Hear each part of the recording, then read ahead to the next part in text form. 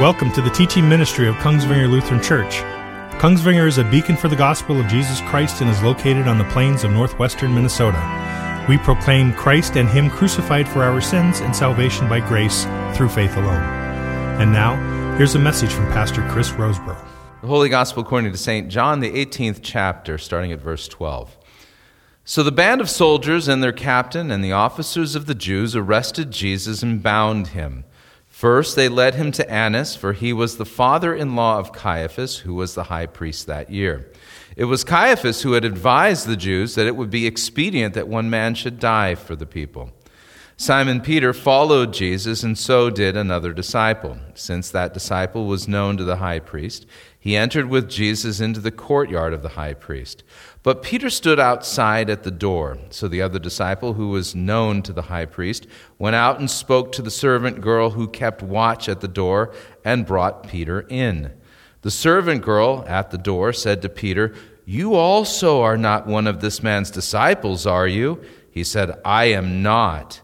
Now the servants and the officers had made a charcoal fire because it was cold, and they were standing and warming themselves.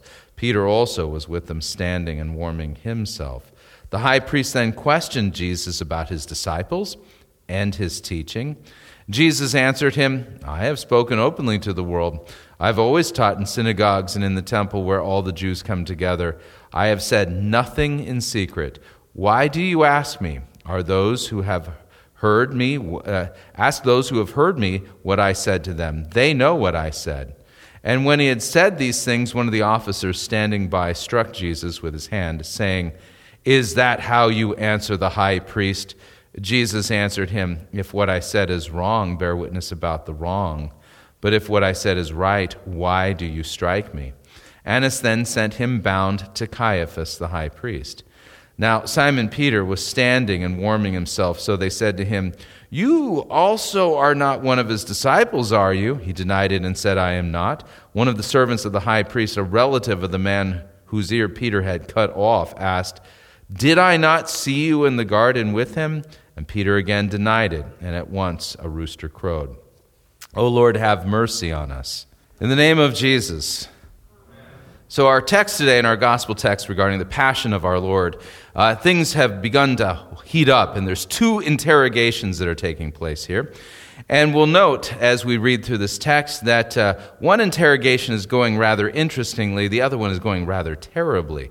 And so we read then in our text, the band of soldiers and their captain, these are the ones Jesus bowled over last week with his word that in his name, I am. And then the second time when they asked, Jesus asked them, "Whom do you seek?" They said, "Jesus of Nazareth." He said, "I am," again. But this time, the second time, that didn't result in them being blown backwards. This time, they now bind Jesus and they arrest him, and Jesus again is going willingly. One of the things that you can kind of see as a distinction between Jesus and Peter here at this point is that Jesus is as cool as a cucumber. He's completely in charge. He isn't flinching at all. He's completely unflappable. Whereas Peter, on the other hand, is acting in complete fear. And I would note that when we consider this week's text and our look at the Passion narrative, we can consider Peter last week when they came to arrest Jesus. He was Johnny on the spot with a sword and cut off the ear of Malchus, one of the servants of the high priest. And one has to wonder, have you ever had a head wound? Head wounds just bleed, man. They just gets everywhere, and it gets everywhere quickly. So one has to wonder if Peter had a wee bit of blood on his clothes, And so he's acting in complete fear. He acted in fear, and that's why he acted to defend himself and to defend Jesus, and Jesus said, "Put the sword away." And now Peter's going to continue to act to defend himself. And it's something important to note here, that fear of death is a legitimate thing that all of us face and have to come to grips with.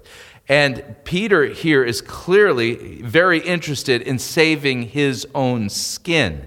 And fear of death is something that we have to consider as something that at times can be sinful, and other times it may not be sinful.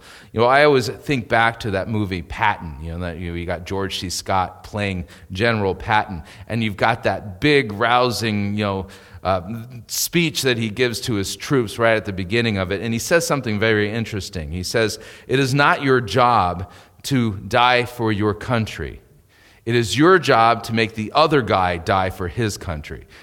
And so you think about self-preservation. There are times when that's a good thing, but when it comes to making the good confession of faith, that if somebody wants to take our life for confessing Christ, then we are not to love our lives in such a way that we deny Christ. When push comes to shove, one must, as a Christian, not love this world or their own life above their devotion to Christ. To do so is a form of idolatry.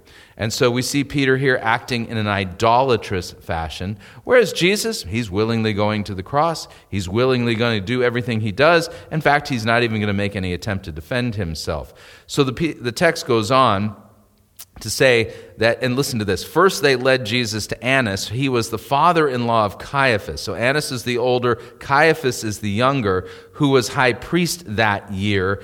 And it's interesting to note that I remember reading some skeptical scholars who had been debunked on this back in like the 1700s. It was way back when. Skeptical scholarship has been around with us ever since really the Renaissance. And there were scholars who were basically saying, see, the Gospels can't be trusted because it says there were two high priests, and everybody knows the Mosaic covenant only allows for one. Well, then archaeology dug up some things and confirmed what the Gospel says here. You'll note that over and over and over again, the Gospels, all four of them, give us high-quality eyewitness testimony and details that have been vindicated time and time again when somebody has stuck a shovel into the ground in Israel and dug something up, to this effect. In fact, I would note before we even get to this part, we have the bone box of Caiaphas. His bones were buried in an ossuary, and guess what? They found it. And it's beautiful. It's really ornate. It's quite the exquisite bone box. If you were to type into your Google search, Caiaphas bone box or ossuary, you'll see photographs of it. It's actually quite amazing. And on top of that, I think this was now 10, 15 years ago, they found Caiaphas' house. They found the place where Jesus was put on trial. They actually know the courtyard itself. And I'll be blunt, it's not that big. If you were to kind of think perspective-wise, the courtyard of the high priest was basically the middle row of pews here at Kongsvinger. From the back pew to the front pew, that's about as big as it was. It wasn't a very big venue. So keep this in mind. We know where it is. You can actually visit it in Israel if you wanted to, in Jerusalem if they let you there. So all that being said, it was Caiaphas who had advised the Jews that it would be expedient that one man should die for the people. Fascinating that he prophesied that. One of the other Gospels says that was a prophecy. And you'll note that God can even use unbelieving high priests to prophesy correctly. The Holy Spirit doesn't require you to have an activation to actually learn how to prophesy. When God gives you words to speak, you will speak them. Now Simon Peter followed Jesus, and so did another disciple. Since that disciple was known to the high priest, he entered with Jesus into the courtyard of the high priest. And here we're going to note, when you read the scholarship on this section of the Gospel of John, John clearly wrote his eyewitness testimony in third person. And this other disciple happens to be John. And you're going to note the contrast between how John is behaving as opposed to the way Peter is behaving. You'll note John knew the high priest knew him. That means the high priest knew that John was a disciple of Jesus. And he had no problem with John being there, and John wasn't acting in any kind of suspicious manner whatsoever. It was like, well, I know the high priest, he's going to let me in, and so he's allowed in. And you'll note then, the text then says, he entered with Jesus into the courtyard of the high priest, but Peter stood outside at the door. So the other disciple, who was known to the high priest, went out and spoke to the servant girl who kept watch at the door and brought Peter in. You would think at this point Peter would oh, okay, we're cool. Okay, I don't have to worry about being murdered tonight because, they know John, and John knows the high priest, and the servant girl knows John, and they're all good. And he vouched for him, said, yeah, let him in. But you're going to note he's still acting in great fear and suspicion, and this is brought on by his fear of death. One of the things I will say publicly now is that as we get closer and closer to the return of Christ, Jesus warns that as we get closer to his return, that Christian brothers would betray each other unto death. And so I would note this, that if you are good friends with people who attend mega churches where they have their ears tickled, I think of like Lakewood or something like that, Joel Osteen's church, you're going to note that those churches, they legitimately love the world. And their message is all about and focused on having wealth and prosperity and influence and affluence and great outcomes here and now. It is not an accident that the very first New York Times bestseller written by Joel Osteen was titled Your Best Life Now, which means these people under these teachers are taught to love the world. And as a result of it, they haven't signed up for persecution. They are not going to church for the purpose of being reviled or to potentially lose their life. And when push comes to shove and outright persecution occurs within our country, or if there's a global regime that basically outlaws Christianity, who are going to be the people that bail on Christianity and as a result of it betray others who confess Christ? It's going to be these people. And the reason why is because they're not in it for persecution. They want their best life now. And in order for them to continue their best life now, they're going to have to, deny Christ and potentially offer up the names of other people who are Christians. Beware of Christians who love the world and do not want to die, but instead fear death.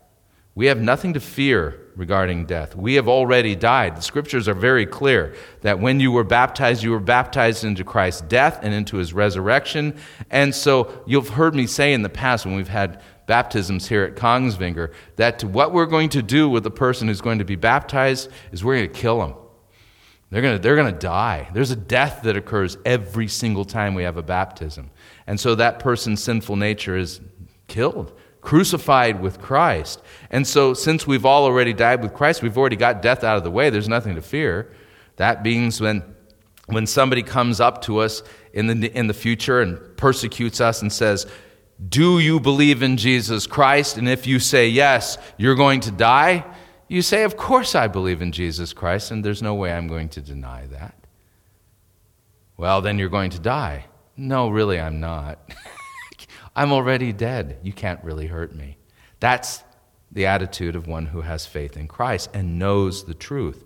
But Peter at this point, he's hanging on to his life. He was slashing and cutting and cut off the ear of Malchus, and now he's acting all shady and sus here in this text. But John is behaving, like it's no big deal. I mean, he's got his connections. They know exactly who he is. So they brought Peter in. The other disciple who had known the high priest went and spoke to the servant, a girl who kept watch at the door, brought Peter in. And then the servant girl at the door said to Peter, hey, you also are not one of this man's disciples, are you? And note the word also. Okay?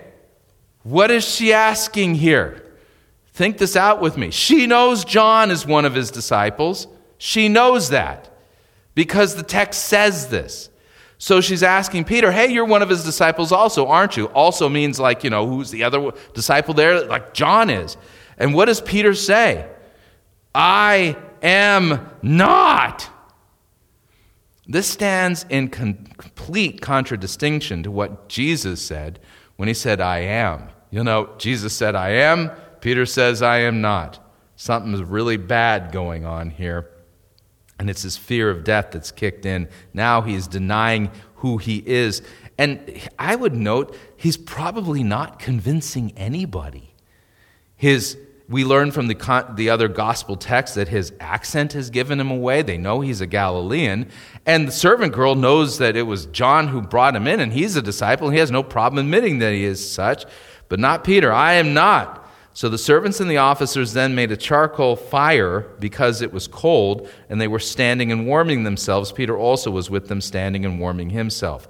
Now, this might seem like a throwaway detail, but this is a weather detail. You'll note the Gospels contain weather details, and in this time in Israel, it's late spring, but it's still spring. It's not summer yet. That being the case, we would expect it to be cool at night, and a charcoal fire is a good way to warm yourself back in the day. And I think that detail that it's a charcoal fire comes back then in chapter 21, when after the resurrection, Jesus asks Peter 3 times, "Do you love me?" and restores him to his apostolic ministry after his great fall here. So because it was cold, they were standing and warming themselves. Peter also was with them, standing and warming himself. And so then the high priest questioned Jesus, and listen to the line of questioning. Questioned Jesus about, 1, his disciples, and 2, his teaching.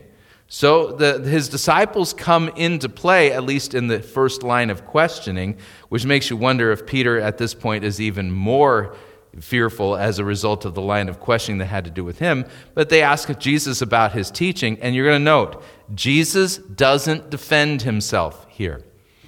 Jesus, again, is willingly laying down his life. In fact, the book of Isaiah describing Jesus' being on trial said that he was oppressed, he was afflicted, he opened not his mouth, and like a lamb that is led to the slaughter, and like a sheep before its shears is silent, so he opened not his mouth. In no way is Jesus defending himself. In fact, what I think is fascinating about what Jesus is saying here is Jesus knows the Scriptures like inside and out, which you would expect. After all, he's God in human flesh, and he is the Word made flesh, is that Jesus is reminding them it's their duty to provide the eyewitnesses. It's like, you got your responsibilities. It's your job. You want to bring a charge against me? You bring the eyewitnesses. You provide them. Charges have to be established by the testimony of 2 or 3 witnesses. And we learn from the cross references that they were seeking to bring charges against Jesus, so they were asking people to give false testimony. But here's the problem with that. You got to get 2 false testimonies to agree with each other. That seems like a task of futility. So Jesus says to them, he says, listen, I've spoken openly to the world. I've always taught in the synagogues and in the temple where all the Jews come together. I've said nothing in secret. And you'll note before Jesus' crucifixion, the whole week before, Jesus was openly teaching in the temple, and I'm sure the high priests were able to hear them, as well as the people and the rabbis and the scribes and the Pharisees. They were all able to hear Jesus. And note here, Jesus said, I said nothing in secret. Let these words sink in.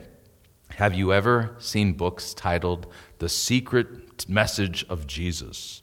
The Secret Teachings of Jesus, right? There are no secret teachings of Jesus. Not one. Jesus always taught out in the open, in public, with multiple witnesses. He said nothing in secret. If somebody comes up to you and says, listen, I have teachings from Jesus that are secret, that are not recorded in the Gospels, but come to us through a different tradition, right? Don't believe it. Jesus said nothing in secret. And the people who traffic in secrets are called Gnostics, and they are the arch enemies of Christ. I've said nothing in secret, Jesus said. So why do you ask me? Ask those who heard me what I said to them. They know what I said. In other words, I ain't going to assist you here. You need to do your job. That's a polite way of putting it, right? And so the implication's actually quite clear as to what's going on. And so when he had said these things, one of the officers standing by struck Jesus with his hand, saying, "Is that how you answer the high priest?" Jesus answered him, "If what I said is wrong, bear witness about the wrong. If what I've said is right, Why do you strike me? Completely in control. Cool as a cucumber, and reminding everybody what their role is in all of this. He's not going to defend himself, but he's also not going to give them the ammo to shoot at him. They've got to provide that himself. So Annas sent him bound to Caiaphas, the high priest. Now Simon Peter was standing and warming himself, so they said to him, "You also are not one of his disciples, are you?" Here we go again. He denied it and said, "I am not." And one of the servants of the high priest, a relative of the man whose ear Peter had cut off, that's a little awkward, don't you think? "Didn't I see you in the garden with him? You're the guy who cut off Malchus's ear, right?" And Peter again denied it, thrice now, and at once the rooster crowed. Brothers and sisters, we need to repent of our love of this world and our love of this life. The world that we live in is passing away. And if you haven't figured it out, so are you. To value your life above Christ is to lose Christ. The one who denies me before men, Christ will deny before the Father. So put this into your thinking now. As things are getting crazier and crazier out there, I do not think it takes a prophet or a rocket surgeon to see the trajectory that we're on and recognize that we're not that far away from open persecution of Christians. And so as part of our Lenten repentance, we need to repent of loving this life, loving it to the point where we would deny Christ like Peter has done here, and recognize that we are capable of falling as greatly as he fell as well. It is not a small thing to deny Christ, and when the time comes, we need to ask God the Holy Spirit to give us the strength to love not our own lives, but to make the great confession regardless of the cost. That's what we're called to do. And Jesus here, you're going to note, he hasn't defended himself, and there's a reason why he hasn't defended himself. And that is because when we read again the prophet Isaiah, it says this: "He, Jesus, was despised and rejected by men. He was a man of sorrows, and he was acquainted with grief. And as one from whom men hid their faces, he was despised, and we esteemed him not. Surely he has borne our griefs, and he has carried our sorrows. Yet we esteemed him stricken and smitten by God and afflicted. But he was pierced for our transgressions. He was crushed for our iniquities. And upon him was the chastisement that brought us peace, and with his wounds we are healed. All we like sheep, we have gone astray. We have turned every one to his own way. But Yahweh has laid on him the iniquity of us all." Christ knows full well that he is the sin bearer. He is bearing your sin and mine and going to the cross and dying in our place. God has made him, the innocent one, to be the guilty one. He is standing in our place and suffering God's wrath so that you and I can be forgiven. He is not defending himself in this kangaroo court so that ultimately he can be our advocate and defend us in the heavenly court, so that we can hear from him, "Well done, good and faithful servant. You are forgiven of all of your sins. Enter into the rest of your Father." That's the idea here. So that being the case, Jesus will not defend himself and doesn't. And he's going to be in charge the entire way. And it's fascinating here how that is bearing out. But he's not putting up any resistance. He's not defending himself. He is willingly laying down his life because he knows full well this is the only way that you and I can be forgiven and pardoned of our sins and be reconciled to God. And for the joy set before him is enduring the cross, its shame, and all of the scandal that goes along with it so that we can be forgiven. So note then, in this Lenten season, consider these two interrogations and consider how the one leads to eternal life and how the other has resulted in a lot of shame and a need to be forgiven. And thankfully, Christ, knowing full well that Peter would deny him, has already prayed that his faith would not fail. And let us pray also then to Christ, who is our advocate, that when the time of testing comes and it comes time for us to make the great confession, may he give us the strength so that our faith also doesn't fail. In the name of Jesus, amen.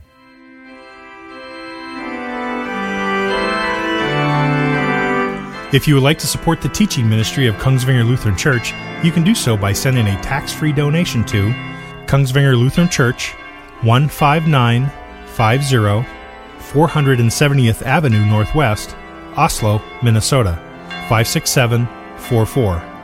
And again, that address is Kongsvinger Lutheran Church, 15950 470th Avenue Northwest, Oslo, Minnesota, 56744. We thank you for your support. All of our teaching messages may be freely distributed as long as you do not edit or change the content of the message. And again, thank you for listening.